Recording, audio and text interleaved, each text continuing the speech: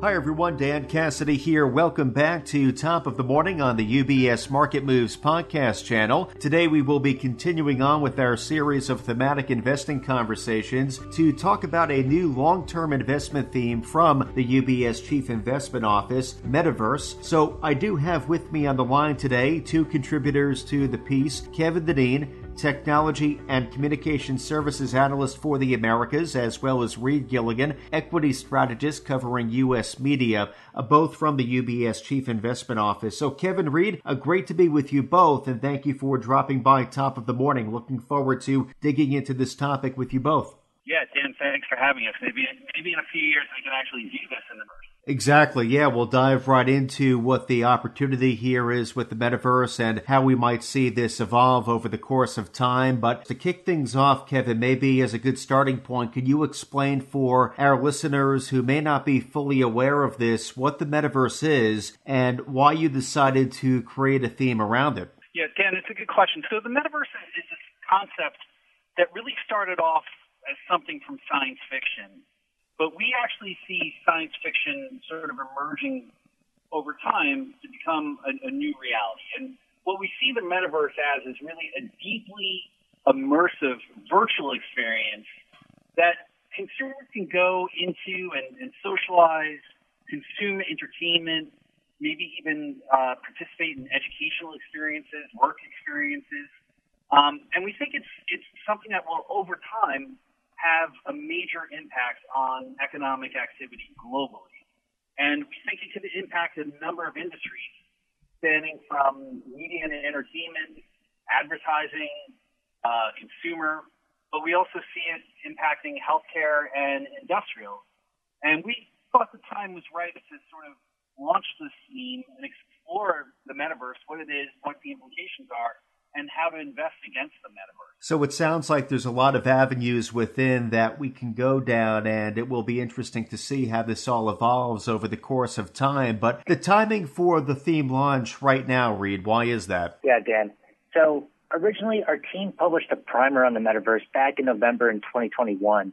And in that primer, our view was that the Metaverse was riding towards the peak of inflated expectations, but the realization of the Metaverse was ultimately inevitable given the secular drivers and technological advancements supporting the evolution. And we did see that play out. There's a huge hype cycle around the Metaverse and a lot of excitement from investors, from consumers. But fast forward to today, and we see significant skepticism regarding the Metaverse. Now, in our view, the dissonance between this short-term sentiment and what we see as the long-run potential of the Metaverse creates a compelling entry point. So it's interesting. There sounds to be a lot of promise around this, yet as you pointed out, Reid, there is some significant skepticism regarding the Metaverse to be mindful of as well. So Kevin, what underpins your confidence that we will all eventually see the Metaverse come to life? It's a good question, Dan. And simply put, we believe in the Metaverse because we believe in math. So I mentioned that the Metaverse was originally inspired or came out of the world of science fiction. But I think it's ultimately math that drives the realization of Metaverse. And it's math that underpins three key, let's call them laws, within the world of technology. And I'm referring to Moore's Law, Tex's Law, and Metcalfe's Law. Moore's Law, I think a lot of people are familiar with. It's this idea that, every other year or so, semiconductors double in power or get cheaper, however you want to think about it. Now, there's a lot of controversy around Moore's Law, and it may be slowing because the gains in computing power are getting harder to come by.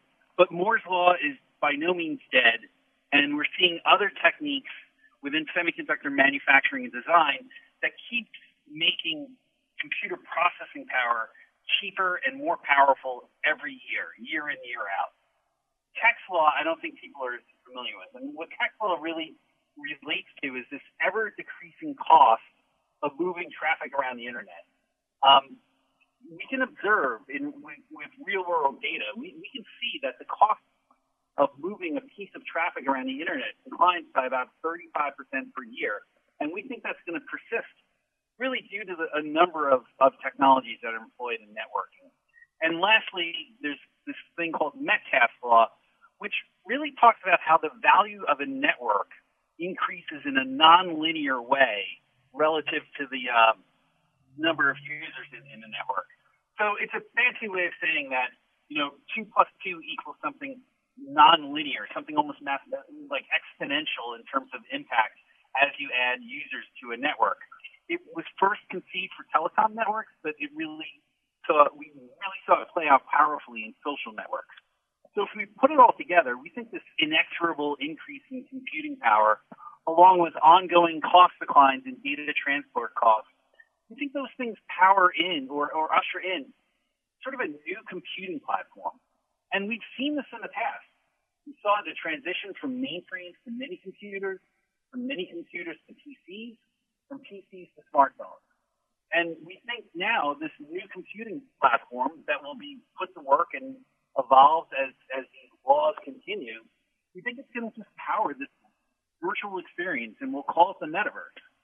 And at some point, the user base hits that critical mass, and Metcalfe's law will help create a lot of value for users. Well, a lot of compelling points there, Kevin, to not discount the metaverse and anticipate it becoming more a part of our day-to-day lives. And Reid, you had alluded to this a bit earlier in the conversation, but it does sound like the metaverse will be impacting many sectors, areas of the economy, our day-to-day personal lives. What industries in particular do you feel, Reid, will be most impacted here? Yeah, Dan. So we believe that the media and entertainment industry, along with the advertising industry, will be the most impacted, especially during the early phases of the metaverse. Now, just to offer some scale, the global media and entertainment industry creates over $2 trillion of revenue annually. And now within that media and entertainment industry, it's no surprise that a lot of the excitement and development around the metaverse is driven from the video gaming industry specifically. Now, video games have spent decades creating immersive virtual worlds, and those games are increasingly social in nature today. On top of that, you have virtual currencies and in-game economies that are already established to purchase digital goods. Now, we also expect the music industry to be impacted. We've seen the success of virtual concerts, popular games such as Fortnite or Roblox. They've hosted major artists like DJ Marshmello and attracted over 10 million concurrent viewers. We expect more iterations of live events, such as concerts, to proliferate in the metaverse. Now, on the advertising side, the $800 billion global advertising industry will also experience a change with the emergence of the metaverse. There's an old advertising adage that holds ad dollars follow eyeballs. This proved to be true over the past 20 years, first from offline to online, and then from online to mobile. We expect the next step to be from mobile to the metaverse. Within the metaverse, we expect advertisers to do what they've always done, use ad spending to subsidize content creation, effectively trading content for attention. Now, we even expect the metaverse to expand the advertising market just due to knowing customers better through big data and just the increased inventory by the numerous experiences that the future metaverse holds. Well, the scope of opportunity and impact quite eye-opening, Reid, as you cited those examples and you put some numbers around it. So clearly seems, Kevin, like an exciting concept, though as you mentioned, we're still years away from realization, hence this being a long-term investment story. So what exactly, Kevin, needs to occur between now and then? How do we get to those next levels? Yeah, Dan, I think you sort of hit on one part of it, time. We think this is sort of a multi-year, maybe even a decades-long investment cycle, and dollars, right? Because there is going to be a lot of investment that has to happen to deliver this virtual world that offers persistence and synchronicity and interoperability. So we think that there's going to be a lot of work around software to enable experiences, hardware to access those experiences. But I think in some ways, we've already seen, as we pointed out, we already saw some early sort of examples of the metaverse. And I think we're not starting from ground zero. I think a lot of what has to happen from here on forward is really an extension of a lot of the current R&D efforts that we see and current investment that we see in data centers and cloud computing and other efforts. Inside of that, we think that semiconductor companies are going to be a key technology provider. They're going to power the metaverse. They're going to help provide those deeply immersive experiences that we think will make it compelling. Alongside of that, we're going to have a lot of networking capacity put in. We think that there's going to be sensors to help us understand sort of the real world around us. I think that, ultimately, there's just going to be a lot of investment to sort of build out the infrastructure that sits underneath the metaverse and powers those experiences. And we do think it could be, a decade-long run here of investment.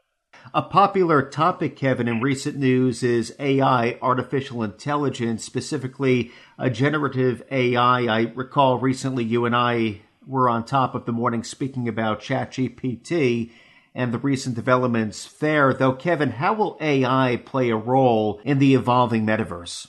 Yeah, it's a great question. So, the metaverse is definitely a place where we think individuals will go to interact with each other. But there's also going to be a time and a place for, sort of human to machine interaction or human to system interaction. And we think that's where generative AI will come into play because, that human to machine interaction will require content and conversations that, they have to be unique. They have to be, I would say, ever changing, and they have to continually improve. So we think, generative AI, which can be anything from computer-generated text, like we see with ChatGPT, to computer-generated artwork, computer-generated video, computer-generated music and sound effects. Think of all those things getting knitted together to help provide the backdrop of this virtual world that we'll interact with, along with drive some of the experiences. So we think that generative AI is really part and parcel of that technical infrastructure that we think there will be a lot of investment against over the next decade or so.